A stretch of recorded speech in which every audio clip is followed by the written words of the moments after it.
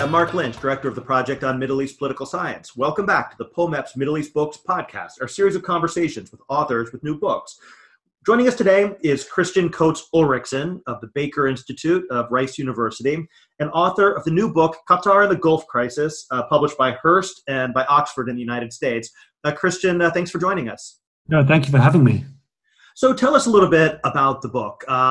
What motivated you to write Qatar and the Gulf Crisis, and what do you think the major contribution is going to be?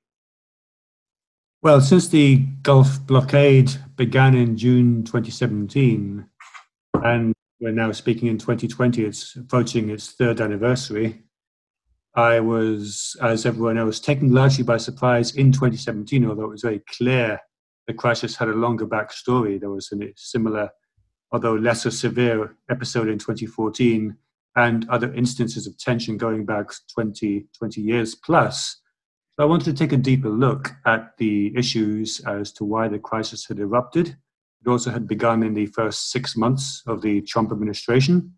And as we've seen in the Russia investigation and other episodes in DC, a lot of what happened at the first few months of the administration seemed to be really having effects that were taking a lot longer to dissipate, and were having a lot of sort of difficulty in rewinding some of those issues. So I wanted to look at that, and I wanted also to look at how Qatar had responded, because the initial assumption, especially from Saudi Arabia and the UAE, was that Qatar would fold. They would get their way, there would be a power play, even though it was never clear what exactly they wanted from it. But the Qataris were able to respond very quickly and to rapidly reconfigure a lot of their economic and trading arrangements, and also to defeat the crisis politically. And when Donald Trump, for example, tweeted in support of the crisis on the second day in June 2017, such an outcome was very far from being predicted. And so I wanted to look at how they got from A to B, how the Qataris and the US found themselves in a very different position as the crisis went on, and how the Saudis and Emiratis realized gradually that their hopes for a power play were not successful. Well, great. So why don't we start kind of back at the beginning then? What are like the deeper back issues which motivated Saudi Arabia and the UAE to push towards this confrontation with Qatar? Well, there had been a long history of tension between Saudi and Qatar, partly because the Qataris in the 1990s onwards began to develop a more autonomous regional and foreign policy, in part to escape from the Saudi Shadda. The lesson from Kuwait in 1990 also being that smaller states in the Gulf are vulnerable to larger and conventionally more powerful neighbors, although the UAE was also doing this at the same time. And the Saudis and Emiratis kind of latched onto the power shift in 1995 when Emir Hamad took power and his father went into exile in the UAE after being ousted from Doha, and the Emiratis and Saudis and the Bahrainis and the Egyptians as well, the four states that came together in 2017, also came together in 1996 to try and reinstate the father. And that led to a whole series of frustrations between Saudi and Qatar, later on between the UAE and Qatar. Saudi withdrew its ambassador from 2002 until 2007 in frustration at Al Jazeera's coverage of various regional developments. And after 2011, especially with the Arab Spring, when Saudi and the UAE, led by Abu Dhabi, really felt threatened by the transformational change that, at least at the beginning, seemed to be running across the region, and the rise of Islamist groups as, in some cases, the beneficiaries of that change, that really sharpened the claws, especially as Doha, in their view, seemed to be more relaxed about the pace and direction of change. So we've seen a long backstory, partly because also the Gulf states, you have the Saudis being one very large state surrounded by five smaller states, so there's a core periphery imbalance as well. And for the UAE, for Abu Dhabi, there seems to be a personal dislike from Mohammed bin Zayed, the Crown Prince of Abu Dhabi, who has seemed to have a personal issue with Qatar, with Sheikh Hamad, the Prime Minister, Hamad bin Jassim, and Sheikh Emir Hamad bin Khalifa, the Emir until 2013. And so almost as soon as there was another change in power in Doha in 2013, when Emir Hamad passed power to his son, Sheikh Tamim, the current leader of Qatar. There was almost an immediate power play within months to try and take advantage, I think, of a young new ruler trying to consolidate his position. That lasted for most of 2014. And one just gets a sense, the speed with which the Saudis and Emiratis embraced the incoming Trump administration, late 2016, early 2017, one gets the impression that the Saudis and Emiratis were intending to take advantage of this set of circumstances where you had now a configuration of power in Washington, D.C. that they thought would be favorable to them. They didn't seem to have a plan for any real foreign policy interest, and that might accept a new power play against Qatar as either a fait accompli or to shape the narrative as something that would be welcomed. So I think that also explains a lot of the timing within the first 6 months of the new administration, which of course made its first foreign visit. The president made his first foreign visit to Saudi Arabia in May 2017, just 2 weeks before the blockade began.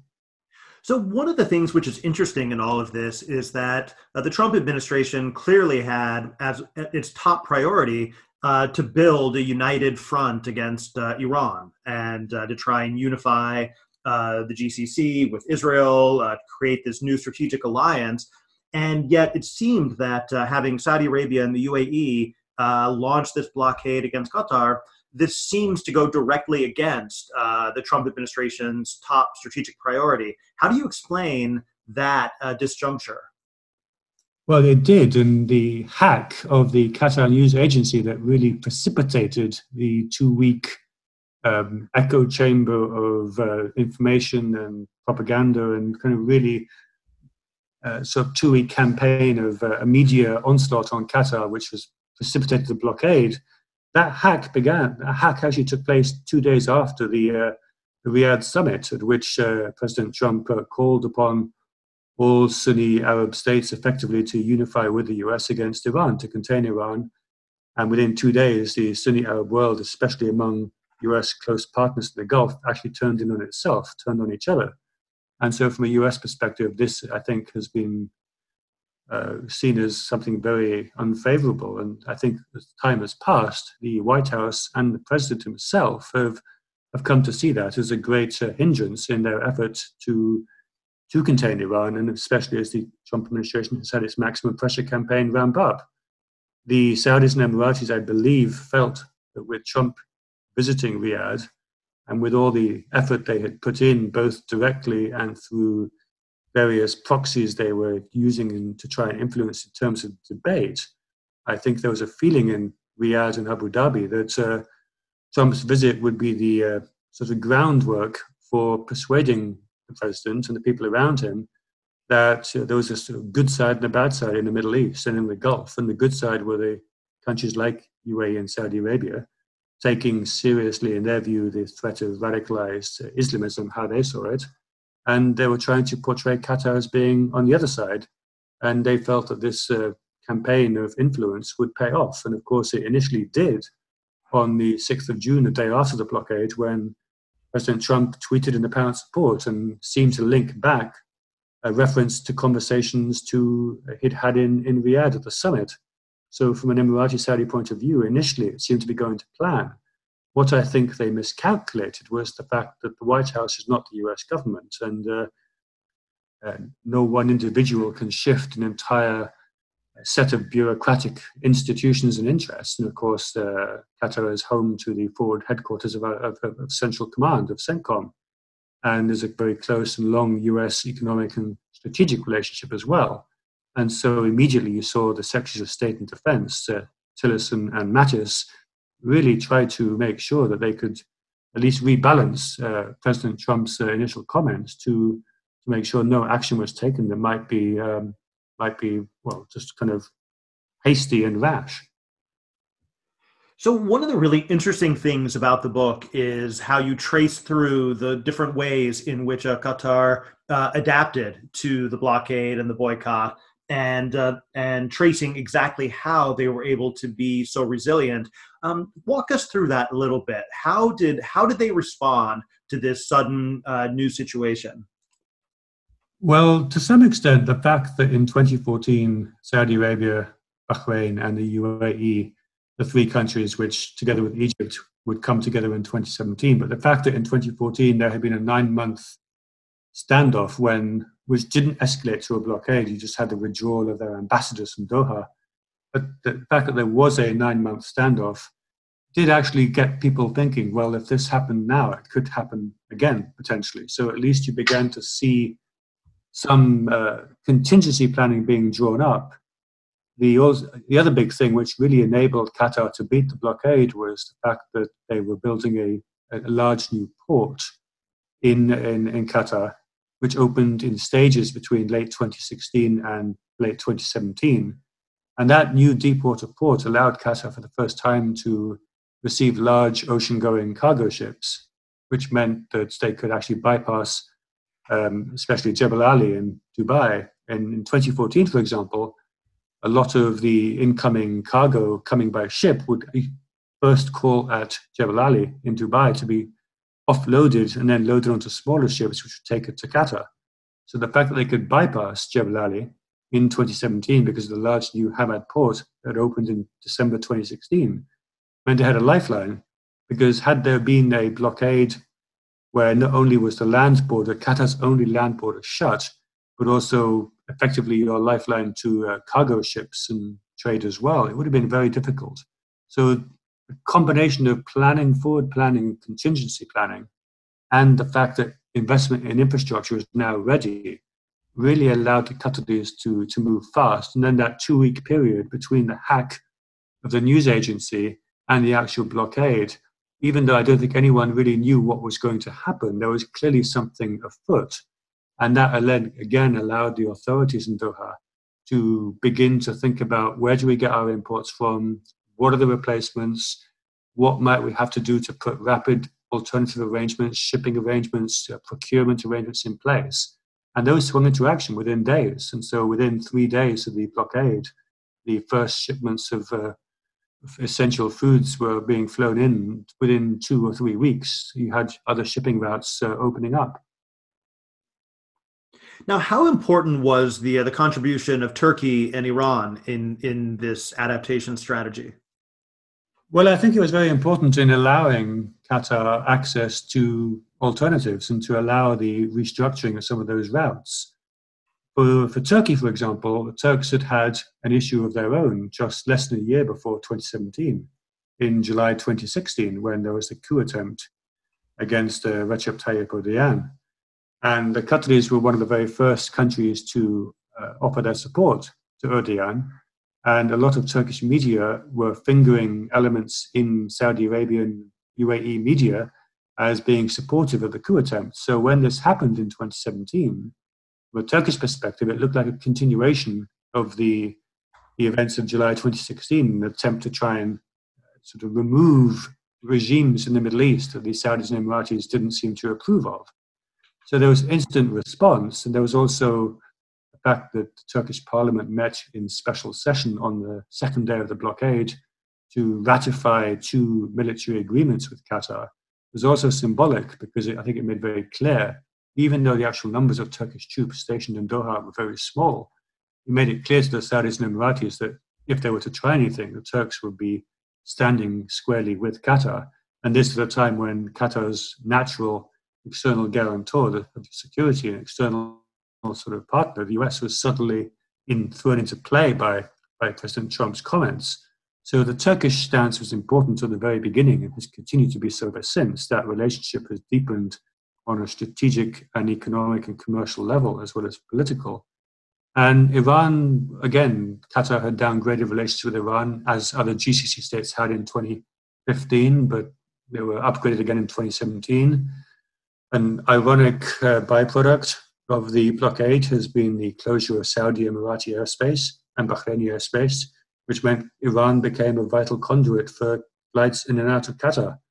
And that Iran was also part of the land route for shipping, for goods eventually being shipped across the Gulf to Qatar as well. So again, those relations improved politically and economically out of necessity. And again, goes against the US and the Trump administration's hope that they would have a unified kind of front against Iran. And I think that's why also there was gradual increase in resentment in the US that the blockade was continuing for so long, because they could see it wasn't consistent with what they were trying to do on a region-wide basis. Why do you think the Saudis and Emiratis miscalculated so badly? Why were they unable to anticipate this adaptation if Qatar had clearly been preparing for so long?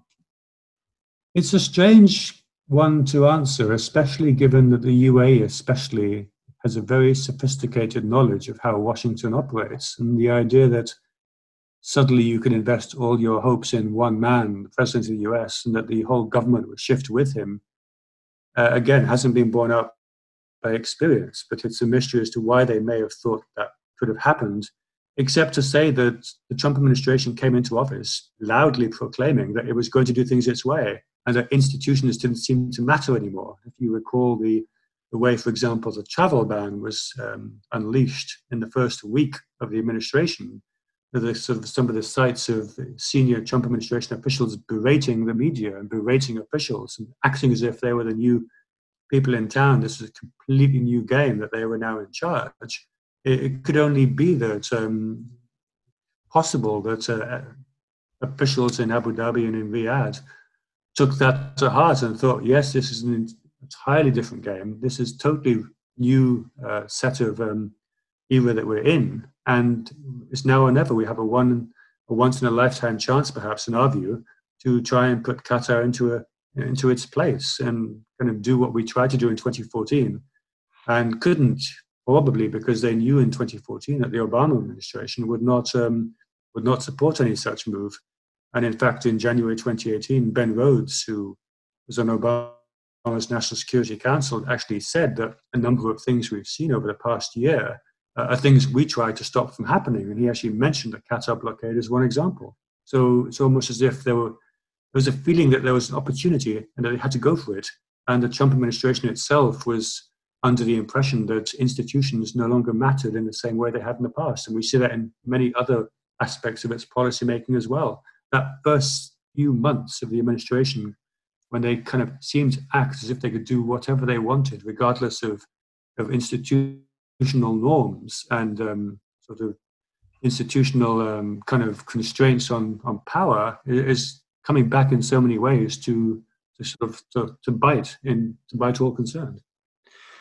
Now, one thing which you talk about in the book, and which I think anyone who works on the subject has lived through, is just the intense nature of the information warfare surrounding the crisis, and especially on social media. Talk a little bit about that and how the unique ways in which that has shaped the politics of the crisis. Well, yes, I think the way the blockade was preceded by a 2-week media campaign and social media campaign set the tone from the start that this was as much a war of narratives and of information and disinformation. Of course, it began with a hack and the implantation of a sort of fake news story. And again, going back to Washington, going back to the times we were living through and continue to live in. Kellyanne Conway, for example, had talked about alternative facts on the very first weekend of the administration. And so you could argue this is the first international crisis of the alternative facts era. And the shaping of information, the shaping of narratives, especially in a Washington that was now populated by an administration that so few had seen coming and seemed to have so few established figures in it, meant, I think, that there was a real opportunity for someone or a group of actors who could try and convince people that something was true, even if it were not. And again, the whole fake news environment that was so enthusiastically proclaimed even by administration officials, including the president, who talks about fake news almost every day. And so this was very much seizing the moment, as it were, and trying to pump information or misinformation into that sort of echo chamber in the hope that it would then shape the realities that were emerging. And so we saw from the beginning, we saw conferences being held in Washington, 2 in 2017, one on the day of the hack. We saw conference being held in London. We've seen a social media onslaught against people who were trying to have a counter-narrative. It's very much trying to dominate the news and the views. And of course, we've seen often escalate into quite unpleasant confrontations as well. But it's been really a part and parcel of this attempt to, well, at least an identification of the fact that we're now living in an environment where facts don't seem to, well, the facts seem to be open to interpretation in a way they never used to be. And this is, again, maybe the international manifestation of that. Now, we spend a lot of time talking about the United States and American interests in all of this. But what about China and Asia, where the energy interests loom very large? How do they respond to this division in the GCC and the possible disruption of the extremely important energy relationships they've built? Well, many of the other partners in the Gulf states internationally have tried not to take sides, including, of course, the European Union, as well as China, as well as Russia, as well as India, South Korea, and Japan, and others, and have tried to balance their relationships with both sides in the same way that they also try and balance, for example, the relationship between Saudi Arabia and Iran. This is just another example of the balancing they have to now take into account. And so we haven't necessarily seen any aspects of those relationships changing. I think it was probably a hope from the blockading states in 2017 that the blockade would get international support, and this was one of the manifestations of its failure, that almost no international partners signed on to it. Several other regional states in the Middle East and parts of Africa initially downgraded ties with Qatar, but most of them since resumed. But from an international point of view, there was almost no support. There was virtually no support for the blockade at all. So it's just another aspect of, firstly, the blockade's failure to convince the world that the attempt was a good idea, and secondly, that it's just another way that international partners have to balancing in terms of regional relationships. So, just to, kind of one last question then, when you look at the trajectory of this conflict, is the Gulf Cooperation Council finished as a functioning international organization, or do you see any prospect for it to somehow come back together? Well, the GCC has been largely absent at every stage of the crisis. It was not used initially to formulate grievances against Qatar, or to then mediate. And the GCC does have an arbitration arm. It's supposed to have a conflict, sort of a mediation section within it. The challenge for the GCC has always been to assert its relevance among the 6 member states, and the fact that they were unable to prevent 3 of its member states from turning on a 4th for the second time in just over 3 years has, I think, done it great damage. The fact that it survived is, I think, partly because for the first 2 years of the crisis, it was chaired first by Kuwait, then by Oman, the 2 states that haven't been pulled into taking sides. We've seen summits taking place. I think we've seen the end of the GCC as a closer, politically cohesive organization. We see the technocratic work continuing, the meetings of various ministers from different fields. Although even in this case, in February 2020, as the coronavirus was becoming a more of an international concern, we saw the Qatari health minister reportedly being denied entry to Saudi Arabia for a meeting of health ministers. So it seems that the crisis is continuing, and that even the continuation of the technocratic committees of the GCC, which at least have meant that the work of the GCC was continuing at one level, may also now be threatened as well.